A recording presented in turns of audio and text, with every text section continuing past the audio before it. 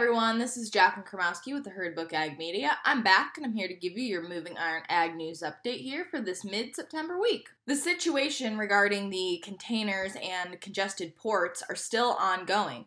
And recently, several ag organizations sent a letter to President Joe Biden saying that, quote, the problem not only persists, but is becoming even more dire, unquote. Over 70 ag groups signed the letter and also thanked the president for actions that have already been taken. However, they urge that this is not enough and the issue needs to be continually chipped at until the problem is overall alleviated. Right now, over 70% of containers are leaving our West Coast ports are completely empty, and that is actually an all-time record. And note that most of these are going to Asia. While there aren't any surefire ways to resolve this issue, right now the president is being requested to support the bipartisan Ocean Shipping Reform Act, which could codify policies that could potentially address these unfair practices, specifically as they relate to ag exports. And while we're in the realm of politics, recently Elaine Trevino, the current president of the Almond Alliance of California, was nominated to be the chief ag negotiator by President Joe Biden. If she were to take this position, she would be working on trade programs, export agreements, extremely important, and tariff disputes. And since we're still here on Capitol Hill, I guess I'm going to mention that right now, congressional leadership is being urged by lawmakers to include a $75 million in the appropriations bill that could fund protection needs to keep African swine fever away from American shores. Now, I will reiterate, we have still not had any issues of African swine fever here in America, but as it says surge throughout the globe, that threat is still fairly imminent. Moving on to our international news, meat processors in the United Kingdom are being warned that they're going to have to slow or halt their production due to a national carbon dioxide shortage, which is used to stun animals before humane slaughter. The European Union has partnered with the United States to launch a global pledge to reduce methane emissions by at least 30% by the end of this decade.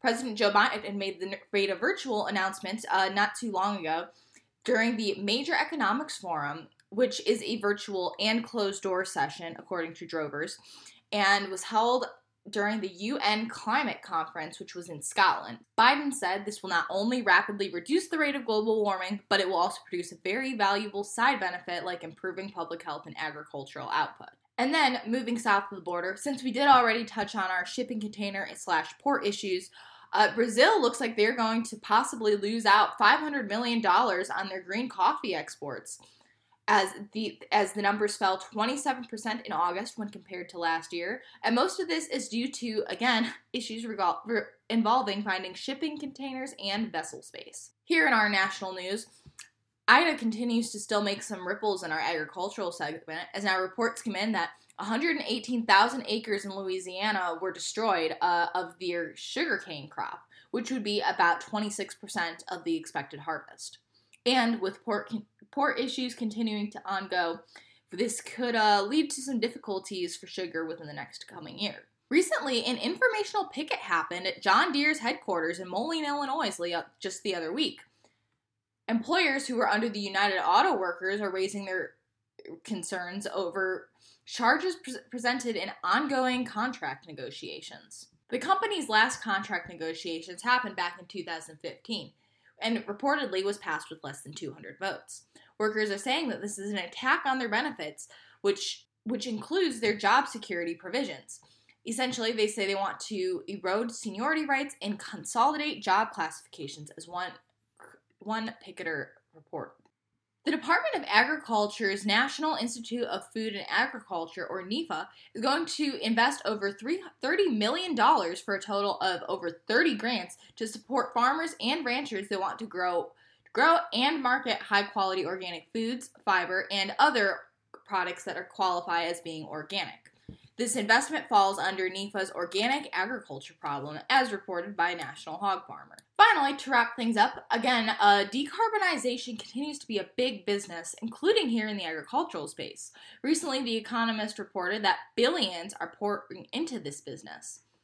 And as you might recall, there are several programs in the works that are supposed to incentivize farmers and ranchers for doing practices including grazing and cropping and other things that would support the decarbonization, aka soil storage and preservation practices that would ultimately help clean up the atmosphere. All right, so that should catch y'all up for this week. This Ag News Update was brought to you by the Herd Book Ag Media, serving all your agribusiness writing, communication, and media needs. Find us on Facebook, LinkedIn, Twitter, or our company website, the-herdbook.com. Let me know you found out about us here on Moving Iron and get 20% off your first invoice.